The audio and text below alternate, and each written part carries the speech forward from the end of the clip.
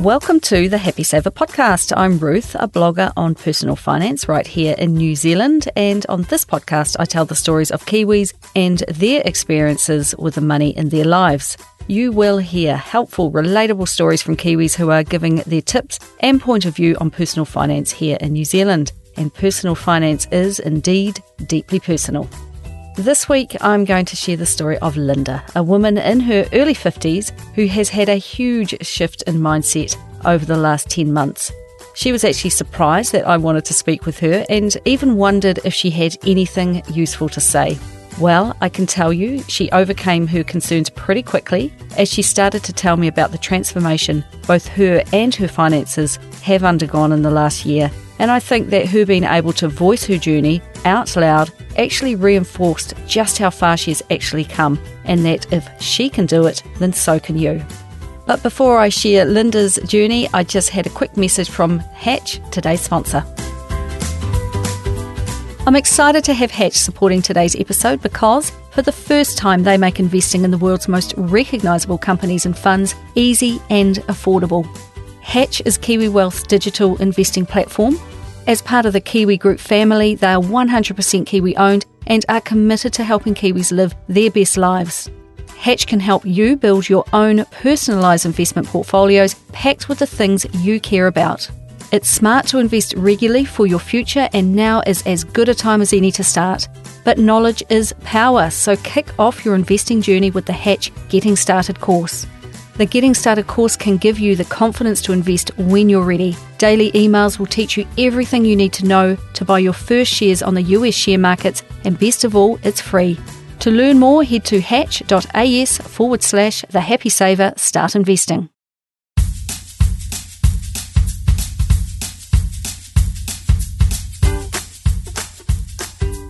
Linda's journey with money had just been trundling along, year in, year out for about 52 years. But in July 2019, there was to be a bit of a change in direction when she started to question the status quo and wondered if not paying her house off until she was in her mid-70s was the best idea after all. This amicably divorced mother of three enjoys her career working in a training role in the education sector for a government department, thankfully a safe one in these COVID-19 times of uncertainty. And she said straight off the bat that she does not have many proud financial moments in her life, but being asked to be on my podcast is one of them. And she was genuinely surprised that I thought that she has something to offer, which indeed I think she has.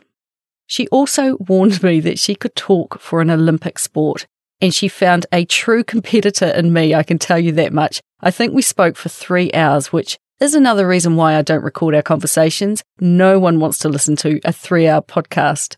Now, Linda lives with about a third of the population of New Zealand up in Auckland, where she has spent her entire life. She said of her parents that they were very working class. Her mum worked in a factory that manufactured lampshades of all things, and her dad was a taxi driver. Money was not ever really talked about by anyone in her life while she was growing up, but it didn't mean that she didn't have an awareness of it and feel the friction between her parents. She said that the only real thing she really remembers about money is that her father suffered from some form of mental illness, and that when he would begin to become mentally unwell, he would enter manic episodes where he would spend a lot, which, unbeknown to her, would push the whole family into debt. This was in the 1970s, where there was a gender disparity, with the man's role being to handle the money in a marriage. But due to his illness, he would mishandle the family finances, have a breakdown, and create a huge mess. Then Linda's mother had to step in and be left to cope with raising 3 children and sorting out all the debt. And it was a cycle that was to keep repeating until her parents divorced when Linda was about 16 years old. Reflecting back on her upbringing, she thinks that she internalized the message of needing to stand on her own 2 feet and not depend on a partner to be able to provide for you. When she finished high school, she completed a 3-year course at Teachers College, marrying her long-term boyfriend in her 2nd year while he was completing a trade apprenticeship. They were both just 20 years old, and when she finished her study, she began to work as a teacher. He grew up in Tonga in a large family of siblings and extended whānau, a lovely person, she said, who would give you the shirt off his back. His own father had come to New Zealand on his own to work and raise money to support a family member back home, but tragically he lost his life in a workplace accident, which must have come as a massive blow to his large whānau. So money was tight for her husband growing up, and whatever he had was shared, and in turn, whatever others had was shared with him. Linda said that neither of them were good with money from the get-go. With both of them studying in the early days of their marriage, money was tight. Then at the age of 24, having the first of their 3 children meant Linda had several spells out on maternity leave. And then to compound matters further, her husband did further unpaid study during one of those pregnancies, and after which he then decided to become self-employed. And she said that in hindsight, he was and is exactly the type of person, a bit of an ideas man, a bit of a dreamer, who should not become self-employed, as he didn't have the discipline around handling money to ever be successful, and that made supporting a family extremely difficult. She said that there were many low points in regards to money, such as the times when their power and phone were cut off because they just couldn't afford to pay the bill, and she recalled the humiliation of begging her power company to put the power back on because she had babies at home to care for. Linda said that she came from a family where, although they had their struggles, this just didn't happen to you, and she certainly was not about to tell them. So when her sister mentioned that they had tried to phone her, but the phone was making a funny noise, they never twigged onto the fact that it was because it was disconnected.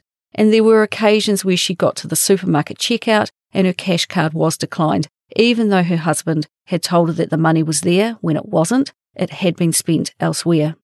She said that money is tied up with emotion, so when you are not doing well, there is guilt and embarrassment and shame that you should know better. Now, Linda is an intelligent and educated woman, and all up, she's ended up with a master's degree. And apart from taking maternity leave for each child, she has worked her entire life. But handling money was always a source of frustration. And if you've come from adversity, you simply don't know what you don't know, and therefore you just keep playing with the cards you are dealt. When you're a parent, you can't stand the thought of not being able to provide for your kids, and she reached a point in her marriage where she thought, one of us has to be a little bit responsible, and it was obvious that it was not going to be him. One of them had to grow up and figure out the money thing, so in a way she channeled what her mum had also had to do.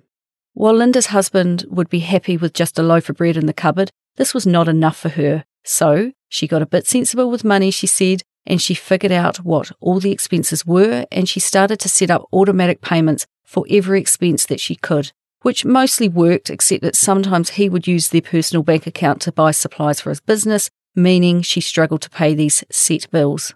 So as a workaround, she then set up their banking accounts so that he could not access the money, and she could then have certainty that all of their automatic payments would be processed and she could feed their 3 kids and keep the lights on. She said that there were never any arguments about this, and he took his exclusion with really good grace, but it didn't mean that he changed his ways either, but at least she knew she could keep the home fires burning.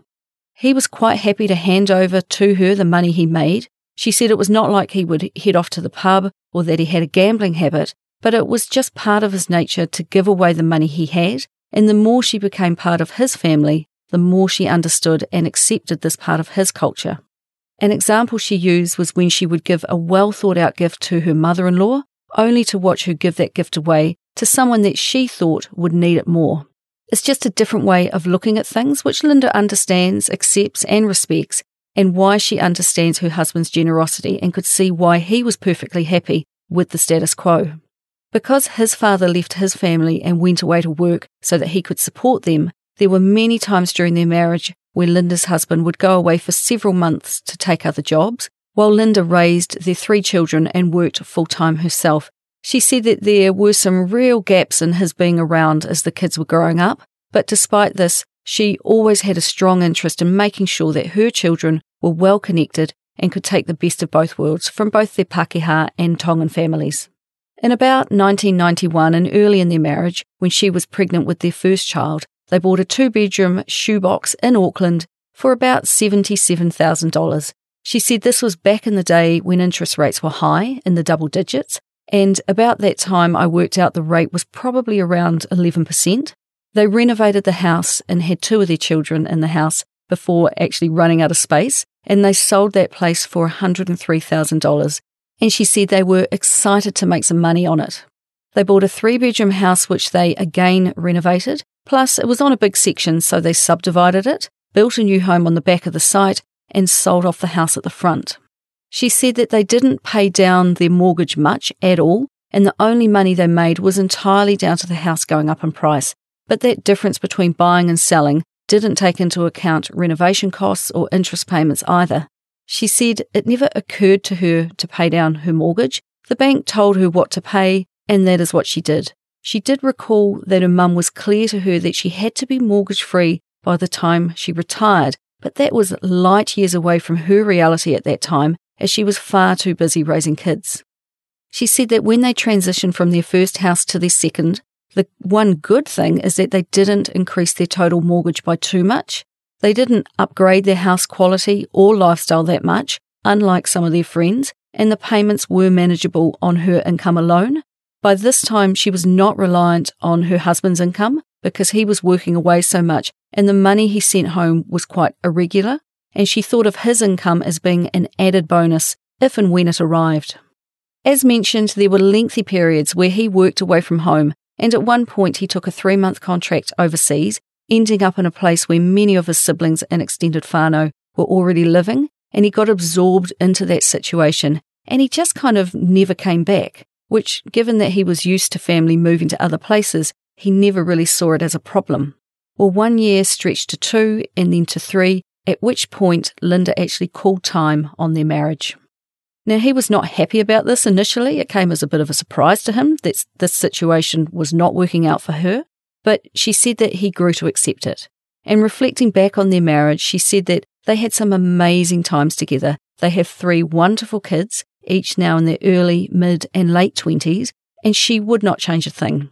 Today they get on really well and have a great relationship, and she still very much considers his extended family to be her own. He did eventually come home to New Zealand about a year after their separation, during which time she had continued to live in the house with their children, and together they reached an amicable agreement as to how they would divide up the assets.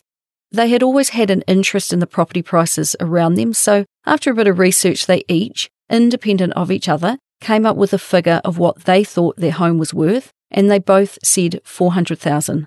And he said that he would like to keep the house and buy her out, so he went and arranged a mortgage so that this could happen. Once they paid off the mortgage of the $200,000 that was still outstanding on the property, they each walked away with $100,000, and this was in about 2013. She had lived in her own home since she was about 23 years old, so to be in her mid-40s and thinking about renting and dealing with a landlord and all that went with it was a very scary prospect that caused her quite a bit of worry. Therefore, Linda set about seeing if on her income she could afford to buy something for herself. She found banks intimidating to deal with. Once again, she referred to the emotion that is tied up with money, and it felt like her coming cap in hand to a rich banker saying, "Please, sir, can I have some money?" So instead, she approached a mortgage broker to work with her and on her behalf. Her ex-husband had a lot of building experience, so he went with her on her house hunt, and she was realistic about what she could afford and was not looking for a palace, and she eventually found a 2-bedroom 1970s brick and tile home unit that felt exactly right. Plus, it was just 500 metres up the road from the house they used to own together, which was not something they were aiming for, it just happened by chance. She had to tender for this house and ended up paying $410,000 in about 2013, worrying as she did so that she was buying at the top of the Auckland housing market. She put down a $90,000 deposit, using the other $10,000 to pay off a car she had purchased, and she pretty much borrowed up to her limit to secure the property. Now, as we all know, Auckland house prices continue to rise, and within 6 months she was actually receiving leaflets in her mailbox from real estate agents valuing her property tens of thousands of dollars higher than what she paid, which she said she found quite reassuring at the time. Now she was well and truly on her way financially, with just her youngest child living at home, so she made sure that she structured her money well and put everything that she could onto an automatic payment so she never missed a bill. When her income hit her bank, all of the automatic payments went straight out again, and she also did her food shopping straight away. Whatever was left became her go out and have some fun money. She loved shoes, makeup, clothes, dining with friends, and interior design, and she could always spend every last red cent and didn't see anything at all wrong with that. By now she had left classroom teaching behind and moved into other roles, still in the education sector, and had also already enrolled in a teacher's retirement fund, which predated KiwiSaver, but she only ever put in a tiny 1% from her salary, and even when KiwiSaver did come along, she continued with this fund, but stopped and started her small contributions a couple of times when she had job changes. At the time we spoke, this fund had about $33,000 in it. It was only within the last 3 years that she has finally joined KiwiSaver, contributing 3% from her salary to match the 3% from her employer and ceasing all payments into the other fund. In July 2019, it was to be this KiwiSaver fund that started to get her to wake up a bit more to her finances, because she thought to herself, I don't even know where this money is or who my KiwiSaver is with. So she said she started to do a bit of digging around, starting by looking at her payslip and talking to the payroll department. But it turns out that for her, finding her provider was difficult to do. They didn't know who she was with, so she put it to one side and came back to the question later on, weeks later on. It turned out that when she had taken on her current role, she had been offered a range of KiwiSaver options, but at the time she didn't have a clue what to choose, so she had just ticked a few boxes and completely forgotten about it. Every now and again, though, she got an email from BNZ, so she figured that's where her elusive KiwiSaver was. So she went to the bank, but they could not find her in the system on that particular day. So she phoned the bank instead. Another period of time went by, another phone call to chase it up, and on it went. My thoughts on this is that the problem with money in New Zealand is that it is like learning a new language for many, so the slightest difficulty and we are likely to put it to one side and worry about it another day. And that is what Linda kept doing, putting it to one side. So because the simple search for her KiwiSaver kept throwing up roadblocks, she kept putting it aside for another day. Now, for the record, for anyone listening to this who does not know what fund you are in, you should know, and to find out it should only take one phone call and you should not have to have the runaround that Linda had. Just get your IRD number out and phone the IRD on 0800 KiwiSaver and they will tell you what fund you are in.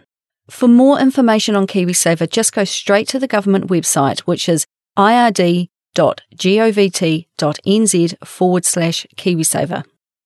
Finally, in late 2019, she said it was like she suddenly woke up, as if from a dream, and realised she was acting like an ostrich with its head in the sand when it came to her money, and she decided that she needed to know everything about her money, and she needed to know it now. The simple act of finding which fund she was in had turned into a giant hassle, but she finally worked out she was in a BNZ balanced fund, which is not as bad as it could have been, if I'm honest. She had chosen a fund with fees of 0.71%, which is below the average for a balanced fund of 0.97%, and the returns had been 6.79% for the last 12 months, also below the average returns of 7.49% for a balanced fund, which is not so good. At least when she was ticking boxes when onboarding for her new job, she had not just ended up in a worse performing default fund. The last time she looked at it was in December last year, and the balance was $10,500. But she said when we spoke in April that she has no idea what state the fund is in at the moment because she hasn't looked again recently. Because her balance is low, the drop won't be overly severe, I would have thought, so she need not be too concerned about it because it has 13 years to run and to recover. And I really encourage you to find your fund and spend some time deciding if it is the right one for you. After all, you hand over a percentage of your pay each week. Don't you want to know where that money goes and that it has been invested appropriately? I know I do. Another excellent resource when you are looking at your KiwiSaver is the Sorted website. So just go and search for fundfinder.sorted.org.nz/check your current fund. So, with that question finally answered, she has decided to stay with this fund for now, but will reassess in the future, because at the moment she has her mind focused on paying down her mortgage. When she got her mortgage of $320,000, she put all of it on a fixed rate and for the first 2 years she just paid back what the bank told her to. She likes this arrangement because it's a fixed, automated expense and she knows exactly what she has to pay. Once her bills came out each month, she just spent all the money that was left over, which she said she didn't perceive as a problem. It didn't occur to her that she could have elected to pay extra or that she could save and invest some of this leftover money. Nearing the end of her first 2-year term, a chance conversation with someone who knew a little bit about banking got her thinking. This woman told Linda that if she told the bank that she was considering changing banks, that she could most likely negotiate herself a lower interest rate than what the bank was offering, and that when she did this, she should keep the amount that she was already paying on her mortgage each fortnight exactly the same. Armed with this information, she booked a meeting with her bank well in advance of her refinance date. But when she turned up, the person she'd booked with wasn't there. So she was a bit annoyed at this poor customer service and the fact that they just told her to rebook for another day, and they didn't really seem to care. So she thought about what her friend had told her. She phoned around a few banks and told each of them her situation, the debt she had, and she asked them what they would offer her if she were to change to them. And then she got back on the phone with her current bank, which is the ANZ, where the conversation started with them saying they'd just roll over their current arrangement and fix it for another 2 years. Now this got her back up. They were so blasé, and now that she had something to compare it to, she could see that they were not providing her a good offer, and she thought, blow this, I'll give it a go. Now by this stage, it was due to roll over the very next day, and she said to the woman on the phone, I'm not sure if I want to proceed as I have a few other offers from other banks, and she went on to detail what those offers were. Plus she said that she was fully prepared to change banks because she could see what other banks were offering was in her best interest. Apparently the banker panicked as this simple transaction just got more complicated. So after a brief time, the banker rang her back with a revised offer of a lower interest rate plus a 0% interest rate on her credit card, and all up the terms were better than what those other banks had offered, which was a huge relief to Linda. So she locked it all in with ANZ and began to pay the same fortnightly payment as she did before, except this time, because the interest rate was now lower, her payment was going further each week. In fact, she had taken 5 years off her mortgage because she had chosen to pay more than what the bank said she needed to. And all it took was a little research and a couple of phone calls. She said that she felt like a grown-up dealing with her money for the first time. So she had a win there and was starting to take a little bit more notice. Plus she could see that instead of being 74 when it was finally paid off, she would be 69. Carrying debt around her entire life from the age of just 23 and being 69 years old when she finally became debt-free was starting to not sound like a good idea anymore. But even this realization was not enough to jolt her into more action. As many do, she was just tinkering around the edges of her financial life, and she still had a low retirement fund balance and no backstop for a rainy day. So she let the new status quo ride for the full 2 years of her mortgage contract, and she never considered, even at this stage, paying more attention to it and paying more towards her mortgage. She had money left over at the end of each pay, and she very much liked spending all of that money. When that 2-year term rolled around, she tried the same scenario with the banks, but interest rates had crept up just slightly, so using a mortgage broker this time, she did the best she could. But she didn't get the savings like she did last time, so she just locked it in again and let it ride for another 2-year term. In the first 6 months of 2019, she had started listening to a couple of podcasts and was listening to one where Brady, from Kiwi Girl on a Budget, you can find her on Instagram, was talking about her journey out of debt. And her story sounded a lot like Linda's story, and so many things resonated. Brady talked about Dave Ramsey and his 7 baby steps, so she Googled that and learned a bit about it. Brady and Dave Ramsey both mentioned the importance of knowing where your money is going and that you can control it just by simply having a budget. Linda took this on board and realised that although she paid her bills, she really had no idea of exactly what was coming in and going out, so she sat down for the very first time and created a budget for herself. She came out of this very first budget meeting with herself and said to her daughter, I have just realised that every fortnight, after all my bills are paid, I have $500 left over. She was in total amazement at this fact. This $500 was then being spent on clothes and hair and whatever took her fancy. She liked spending that money, and it was extremely easy to do so. But her daughter took a different view, and she got out a pen and paper, asked her mum how much she owed on her credit card, which was $1,400, and she scribbled down some notes. Then she said, very simply, if you paid $200 a fortnight onto your credit card, Mum, you could have it paid off by Christmas. For Linda, this was a light bulb moment, and she struggled to put into words how much of a revelation that was. Who pays off their credit card in full? No one she knows. Seriously, no one she knew at that time paid off their credit card in full. They all have an outstanding balance, and they all pay interest each and every month. It's just what you do. All of a sudden, for the first time, aged in her early 50s, she realised debt has been normalised, but that it is not actually a good thing. While she had always made a payment each month, she never got the balance back to zero. It had just never occurred to her to do so. And even as I was writing up this podcast, I was thinking to myself that there must be a banker out there listening to this and muttering under their breath, God damn it, I think they're onto us. It is in a bank's best interest for you to never pay your credit card off because they make so much money out of you because of all the interest you pay. This is huge revenue for banks.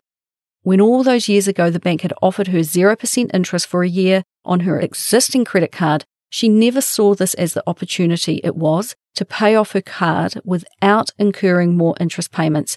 She just spent as usual. At one point, she had maxed her card out at $5,000 and instead of paying it off, had rolled this amount into the mortgage.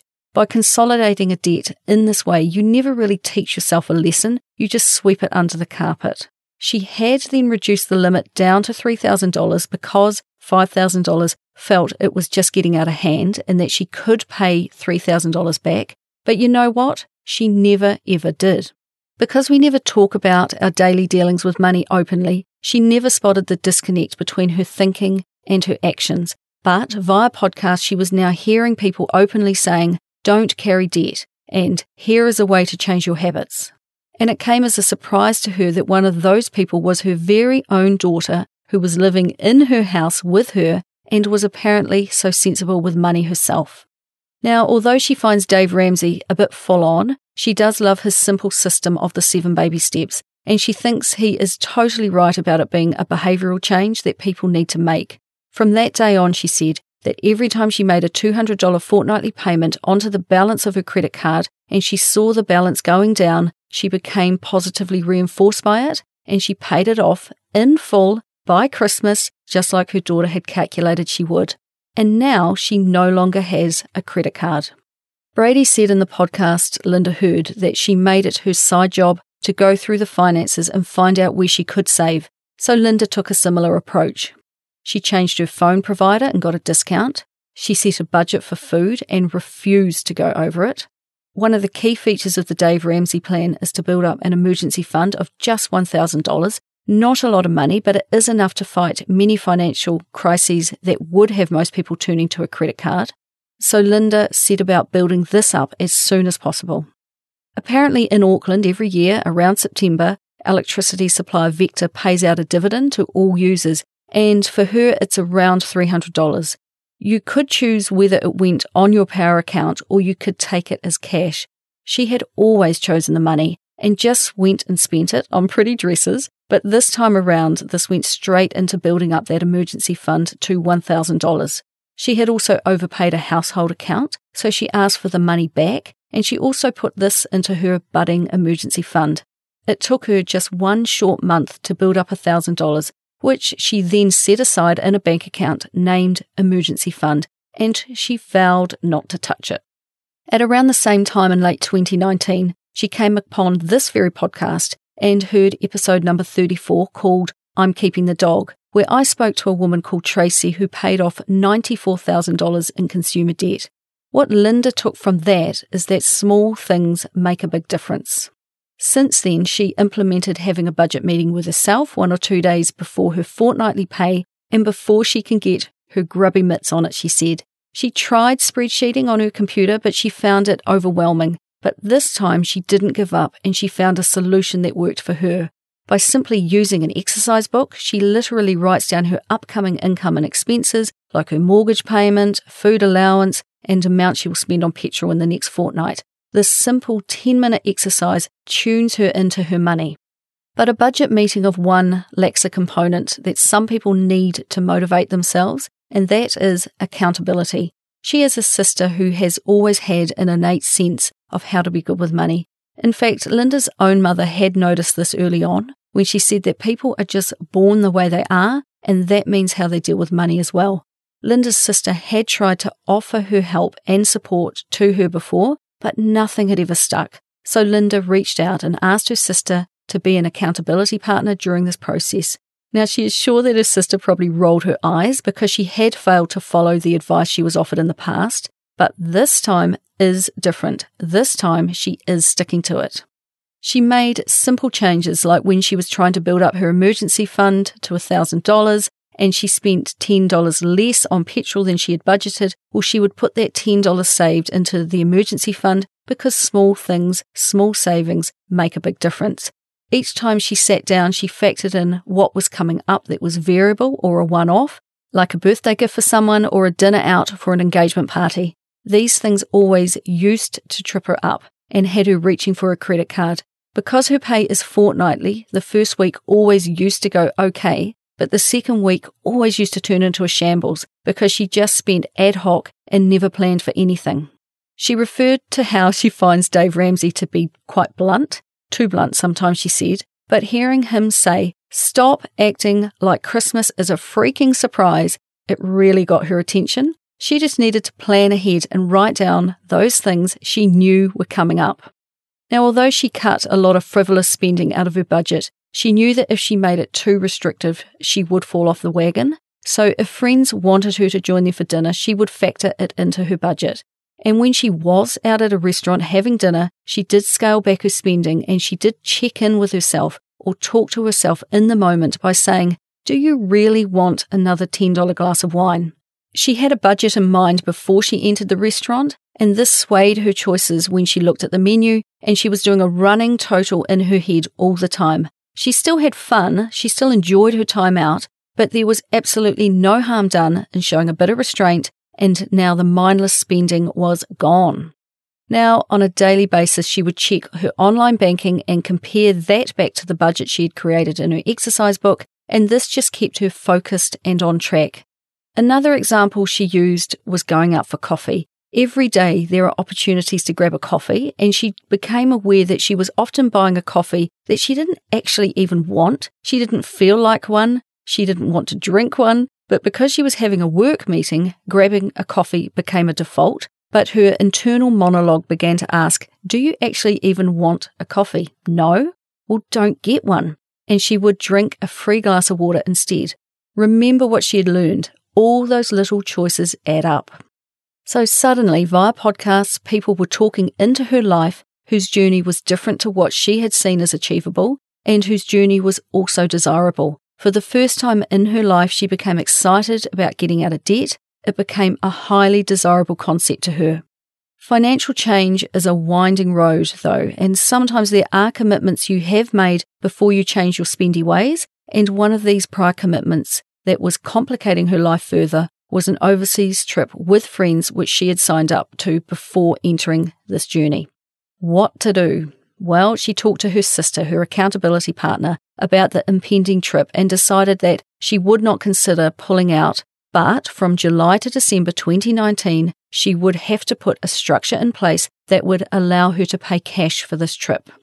Whereas previously she was spending $500 a fortnight on willy-nilly spending, her words, not mine, the chat with her daughter had her putting $200 of this $500 each fortnight towards her credit card. And with the remaining $300, she was starting to put $195 away each fortnight for her trip, still leaving her some play money. Today, Linda earns about $85,000 a year before tax, and she said she went from someone who only had $500 a fortnight after expenses to play with, boo-hoo, she said, to someone who only had $300 a fortnight to play with, boo-hoo, she said again, to someone who was actually, remarkably, paying everything down, setting up a $1,000 emergency fund, and she still managed to cash flow her way through other family events like birthdays and engagement parties, and she managed to save up for her trip overseas with her friends. And for the first time, Christmas 2019 was not a surprise at all. For the first time, she knew how much she could spend per person because she had allocated a budget for presents, and she now had permission to spend on those gifts.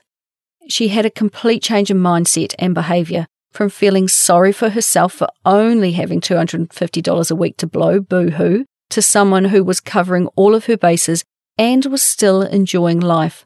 Plus a mention from me in my weekly email where I said that during the COVID-19 lockdown we had slashed our expenses and were spending about $70 a day. Well, this made her go and take a very close look at her own expenses, and she came up with the figure of $110 a day, which includes her mortgage payment. Now, the old Linda never would have been able to do that because she simply wouldn't have given a jot, she said. Plus, she never tracked anything, so she has come a long way indeed. She said, a budget does not tell you you can't spend money. It gives you permission to spend because you know you have allowed for it. Wow, that is a massive turnaround. Now, she had budgeted a total of $2,500 for this overseas trip with her two friends, including flights, accommodation, and spending money. So hands down, this is the most extravagant thing she has purchased for herself in the last 90 days. Using this total figure, she had worked her way backwards, which is how she came up with that figure of saving $195 a fortnight. She said she treated it the same way as she treated paying off her credit card, except this was saving and not debt. But there was no way she was going to miss a single payment. And she was bang on track to do it. Having paid for the flights already, she had money set aside for the booked accommodation, and by the day they flew out, she would have met her budget exactly. She had created a savings plan and had executed it perfectly, absolutely perfectly. She was due to fly out mid-April, and we all know what happened in March, of course. COVID-19 brought the world to a halt, including her trip away. So no trip for Linda, not yet anyway. Her and her friends have held their trip over until sometime in 2021 when things settle down. So it will happen. But here is the lesson. What a huge confidence boost to know that she set herself a financial goal and she achieved it. Shame she didn't get the prize at the end, but the money is still sitting in her bank account, earmarked holiday with my friends. Our conversation together was a winding path, so let's get back to that mortgage I was talking about. That 2-year term was up in March this year. She got back in touch with the mortgage broker she had previously used, and she said that she needed to do something different and really get after this mortgage and get it paid off in full, well before her current end date of 69 years old. She said that unfortunately he did the very basics and got her a lukewarm deal with her bank and didn't really take into account her new mindset around debt, and it just left her feeling a little bit annoyed. So she started to explore her options, which led her to New Zealand Home Loans. She said she got a pleasant surprise that they do things differently to banks and that they want to help put things in place to pay off your mortgage faster. So she switched to them. She now banks with Kiwibank, and whereas using a revolving credit facility is a large part of the New Zealand Home Loan strategy to pay down debt, she has kept that component of her mortgage small at just $20,000 for now, and even that amount is split into 3 pots of $5,000, $5,000 and $10,000. The remaining $270,000 is fixed, meaning she knows her set fortnightly payments. She is managing to pay about $800 each fortnight onto her debt at the moment. Now, any revolving credit facility is dangerous to a spender, and it is a tool that should only be used by people who have learned restraint and learned how to budget. Otherwise, you can just spend up to your limit every time and you will never pay down any debt. And let's face it, just 12 short months ago, that was not Linda. However, now that she is used to spending less than she earns, and now she is used to not treating money as something to just get rid of each fortnight, she has stopped her impulse buying and is budgeting for the things she needs. Prior to this, New Zealand Home Loans never would have worked for her, and I'm pleased that while she gets used to this way of banking, that there is only a small amount on revolving credit. They showed her that she can't be any worse off than her former bank, but she could be a whole lot better off by using them. And they showed her that if she stuck to her budget, she could be mortgage-free and get this 9 years at the age of 61. whereas it would have been 17 years or at the age of 69 if she had stayed with her current banking system at ANZ. When we spoke, this was a brand new banking arrangement for her, but she was happy with it so far, was still getting her head around it though, and was working with them to think through a couple of scenarios. For example, that $33,000 she had in her teacher retirement superannuation fund, if she put this on her mortgage, she could knock a further couple of years off, but I'm pleased to hear that the person she speaks with is not rushing her, and instead they have decided to let this all bed down a bit and check back in a few months' time and see how she then feels about putting her super money towards debt, or perhaps rolling it into her KiwiSaver fund instead. After all, retirement is getting closer to, and she needs to pay off debt and prepare for retirement.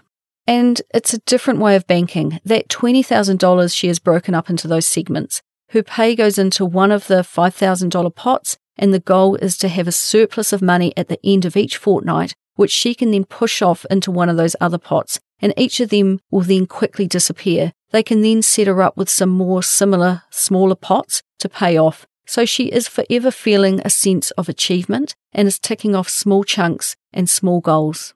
She thinks of the person who looks after her at New Zealand Home Loans as her own personal finance trainer, and he keeps an eye on her and checks in on her. And she said he is a cool, calm voice of reason to help her get to the end goal as soon as possible, and she can contact him at any time and run scenarios past him.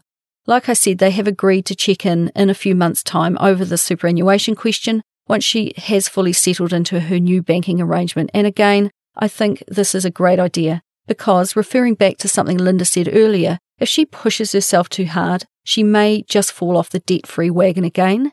The big difference, she said, is that the bank has less interest in seeing you pay off debt, whereas New Zealand Home Loans wants you to be debt-free as soon as possible. I asked her the question, if she were given $10,000 right now, what would she do with it? She said it would go straight on the mortgage, no hesitation. That is her new focus. The original $1,000 she saved up is still in an emergency fund, and she now has the discipline to know what a want and a need and an emergency look like. In time, I hope that her emergency fund is built up to 3 to 6 months of expenses, saved up in cash and sitting in a bank account waiting to be used, should it ever be needed, meaning that she never has to consider turning to debt in a time of crisis, which is pretty much the worst time to turn to debt. And if you ever wondered why 3 to 6 months is considered an appropriate amount, then look no further than the employment crisis faced by many due to COVID-19. Cash set aside gives you the ability to meet your financial commitments while you find a way to get back into work again, and it provides massive relief to know you have it there, ready and waiting. I asked her what were her 3 main financial habits now, the things that she just automatically does. And as I mentioned, number 1, meeting with herself 2 days before payday. She does not want that money to hit her account without a plan. So it's a chance to have a pep talk with herself, to focus her mind and get on the right page. Otherwise, a few days before payday, the sneaky thoughts start to come in like, I wonder if Briscoes are having a sale. Her mind is constantly finding new and interesting ways to spend her pay. So she doesn't starve it, but she doesn't give it free rein either. She needs to address the urge because if anything is too rigid, she can't stick to it. She said it's as the spirit moves. And if she doesn't put some checks in place, that spirit will move her right on down to Briscoes. Now, number 2, knowing her why and keeping it front of mind. She said she's quite a visual learner and is quite into arts and crafts, and over time has been making a mood board for herself. Getting her mortgage gone will give her control and will let her travel more. So that is her why. Her mortgage is in the way of that goal. Her mortgage is just a bigger version of her credit card. So detailing this on her mood board keeps reinforcing her goal, which is to travel more. Now, number 3 is to surround herself with like-minded people, which she said is difficult in her job, but the podcasts she listens to are great for that. She puts on a podcast to cook dinner, to walk the dog, to clean the house, and she always has a podcast on to keep her head busy. Mostly they're personal finance ones at the moment, but every now and then she goes back to interior decorating ones and true crime ones. And as a lover of podcasts, what would she recommend to you and I? Now, I'm not trying to blow my own trumpet, but she does love the Happy Saver because it's a homegrown New Zealand one, and the people I speak with are all relatable, and she said that there is always a nugget in each one because it's someone's actual story. Plus, I wanted those who have shared their journey on my podcast to know that you are helping others by sharing. So once again, thank you. The Dave Ramsey podcast often has people with enormous amounts of debt, and she thinks to herself, see, it could be a whole lot worse. But she also hears that there are people mowing through debts far higher than hers, and they have got this under control. They are talking about behaviour change and forget what society sees as normal. You just do you. The debt-free screams on his podcast help her plug into people who are achieving their goals, and you want to be plugged into that. And she also read one of his books, The Total Money Makeover, but correctly pointed out that if you listen to enough of his podcast, you actually get all of that information anyway. She enjoys cooking the books, but picks and chooses the ones that are relatable to her situation. And she also enjoys a blog by Nikki Beale, an Australian woman who was living pay to pay, had a family, and woke up one day and realised things had to change. So she set about turning her situation around. One thing in particular was a pantry challenge that Linda did right at the time when she needed to cash flow something and come up with cash quickly, and the only way was to cut down on a food expenditure. She always used to shop specials, but lifestyle creep had snuck in and the grocery spend had snuck up. Her grocery budget was the only place she could see that she could cut. So, using Nikki Beale's challenge, off to the supermarket she went with a reduced budget. Formerly, she would have thought, poor me, but because she was doing a, quote, pantry challenge, she saw it as a game. Because it was a challenge, she went with such a different attitude and approach, and for her, reframing something gave her a completely different mindset. It took away the pity party at Pack and Save for Linda, she said. Oh, and out of interest, she allows $300 a fortnight for groceries for both her and her daughter. And while we didn't speak in detail of her children, of this daughter, she did give me just a few details that I think are worth sharing. She received her first year of university tuition for free, and after that she decided to continue on and is now into her third year. She has lived with Linda for free throughout, and Linda sees this as a way to support her daughter in a practical way. Her daughter applied for and received a partial scholarship from her former high school and is now loaning money from the government to cover her course costs. She covers her own expenses like transport and personal items through working a part-time job throughout the year, and as soon as she is able, she moves into full-time work in her holidays, taking whatever hours she can get, and then using that money to pay for her education as best she can, and then she is using the student loan scheme for the remainder. Linda said that she has always had a sensible head around money, and I'm hoping she can get through her 5-year course with as little debt as possible, and that as soon as she is done, she secures a great job and then wipes that debt as quickly as possible. As is often the case when people turn the corner with money, they start looking at a variety of options and opportunities which go beyond paying off debt. They start to think for the first time what to do once they get their loan balance to zero. With a little bit of knowledge that she is gathering at the moment, she is thinking of joining an investing platform, either Hatch or Sharesies, and setting up a $10 a week automatic payment that she will then go in and invest. To begin to educate herself, she has completed the free Hatch Beginners Investing course, which is a great wee resource. I've done it myself. And there are 2 reasons for this. She believes that knowledge is power, and it's giving her confidence with money that she never had before. This is a small amount that she can afford, while still keeping her absolute focus on getting rid of her mortgage, which is her main priority. But it will do a lot by giving her an education in how to invest in companies that make up the economies of both New Zealand and the US. And for the first time, she is thinking long term, which is her retirement, of course, which at this moment is just 13 years away. She is feeling good about her situation, and I wondered if that makes her look at others and want to try to help them wake up and take notice like she's been doing. Well, you won't be surprised to hear that it sure has. In the beginning, she didn't talk to anyone about it, but she has started doing it by dropping little bits about money into conversations, just testing the waters. Sometimes people's eyes light up and she is off and running, and they can have a good chat, while others want to talk about one aspect of something that they might be working on. And she said she gently challenged her elder daughter, who is very much like her when it comes to money. She pays her bills on time, but everything else just disappears. She said to her daughter, "Do you realise that on a good fortnight, you earn as much as I do?"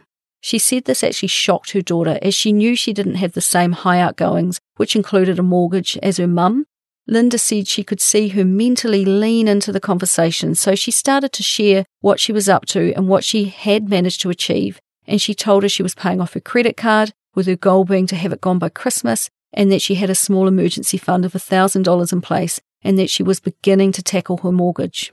And she told her the way to do it, to sit down and look at her money, create a budget, and cut costs by figuring out if she is paying for something she no longer even wants, like a magazine subscription, for example. And another conversation Linda had was with her own mum, who was bemoaning the fact that, amongst other things, Christmas had sneaked up on her yet again. And she listened for a while, and then she thought, this is the same bullshit she used to say to herself.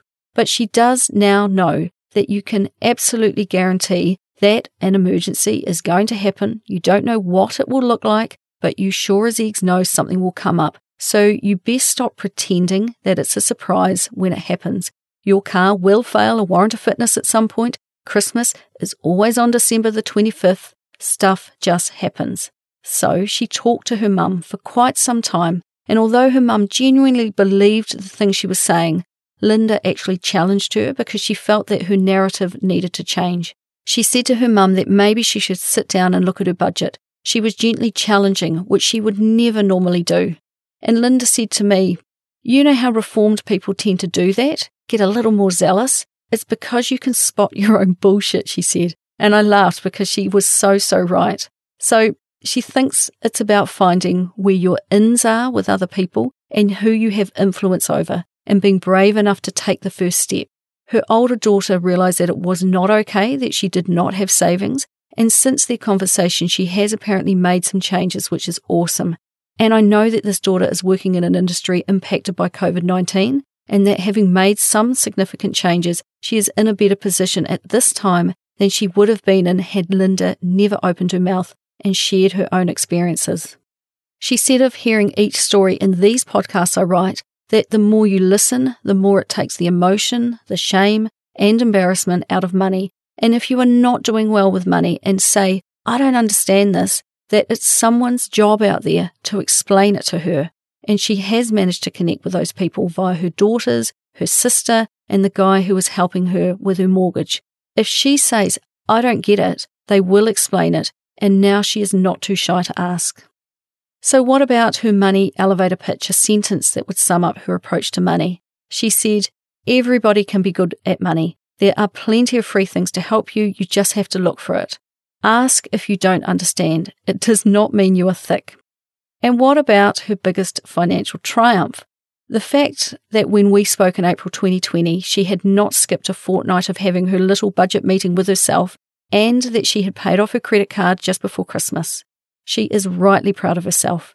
After paying off the card on the next payday, she gave herself a wee reward and bought some clothes. The basics were taken care of, and she took her hands off the wheel for a fortnight. Then she got right back on track. From July 2019 to April 2020, the behavioural change is the biggest thing she is proud of. This is the thing that will propel her forward and make the biggest change, because during that time, her mindset and actions are changed, hopefully permanently. So what might her greatest financial flops be? She had to think what the worst one was, and after a bit of reflection, she felt like there was not one thing that was a standout, because there were many, but it was more actually just keeping her head in the sand for far too long, and the cumulative effect of that. She wishes she had been doing this 10 years ago, or even 6 years ago when she first got the mortgage after her marriage ended, because she would be in such a different position today. She looks at the future and knows that she does not have enough in KiwiSaver now, and may not when it comes to retiring at 65, but she knows she will own her own home, have some in KiwiSaver, and that she does not have to retire but can continue to work. The better she gets with money right now, the better that retirement will look. She wants her future self to thank her for the changes she is making now, and she said that her April 2020 self is already thanking the changes she began to make in July last year, because they have already made a big difference in a short space of time. Righto, I'm almost done. Condensing a 3-hour chat down has taken some doing, but stick with me. Before I wrap up, I have another quick message from Hatch, today's sponsor. Thanks again to Hatch for supporting The Happy Saver. They make investing in the world's most recognisable companies and funds easy and affordable. So to kick off your investing journey, head over to hatch.as/The Happy Saver, start investing. Now, I'm not going to end this podcast by telling you that by some miracle, Linda is now debt-free. No, it's not that easy, I'm afraid, and she still has a way to go yet. But the reason I really wanted to share Linda's story is because it just shows that it's never too late to change, and that while some people make rapid changes, others, like Linda, do it more slowly. But because change has come about slowly, I really think that these new lessons will stick and not fall by the wayside. Several times throughout our chat, she used the phrase, "It never occurred to me." And that is the thing, until you start to get some new information coming into your eyes and your ears, where you get to see another way of doing things, you are not going to change, because the status quo is the status quo and you have no reason to change, because doing so has simply never occurred to you. The thing I have noticed over the years with money is that you could tell a person something in 5 different ways, but it will still never occur to them to take note, because for whatever reason, it just does not feel relevant to them. So that's why, although she has observed over the years that her youngest daughter is naturally good with money and a good saver, and that Linda's own sisters have always been good role models too, it still never felt relevant to her. It had never occurred to her to take note. But for many reasons, things just often start to line up. Linda referred to it as serendipity, and for whatever reason, she just reached a moment in time when she was prepared to listen to what she was hearing and take note and actually make some changes in her life. For her, it was hearing about Brady and her journey out of debt, and then tuning into others who were talking about how they handle money, and she just started to apply their tips and tricks to her own situation when she realised simple things like, yes, indeed, there are many people out there who pay their credit card off in full each month, or, newsflash, don't even have one. And Linda, of course, is now one of those people who does not have a credit card, which is an amazing turnaround. So I guess I would say that if you have an inkling that you think you should change, start to tune into what others are saying, and like Linda, try to find some information that teaches you something new. And for those of you who are good with money but are often frustrated by friends and whānau who are not, don't give up. Keep presenting information in a variety of different ways, but always in a respectful and kind way, because you never know, one day you might say something and at just the right time, right when that person was ready to actually listen for the first time and take it from me, it's pretty cool to be part of that transformation. So thank you, Linda, for letting us have some insight into your transformation, and I think everyone listening to this will be willing you on to succeed and become debt-free for the very first time, and definitely the last time in your adult life. So all the very, very best. So that's all from me this week. If you enjoyed today's podcast, please do hit subscribe, and it will automatically update in your podcast app each time I release a new episode. If you want to get in touch, you can find me at thehappysaver.com, and I would love it if you could leave me a 5-star rating and review in Apple Podcasts or wherever you listen to podcasts. And please do share it with your friends. Those are the best ways that people can learn about my podcast, and I would love it if you would talk more about money with your own friends and help me continue to help others be better with money. So until next time, happy saving.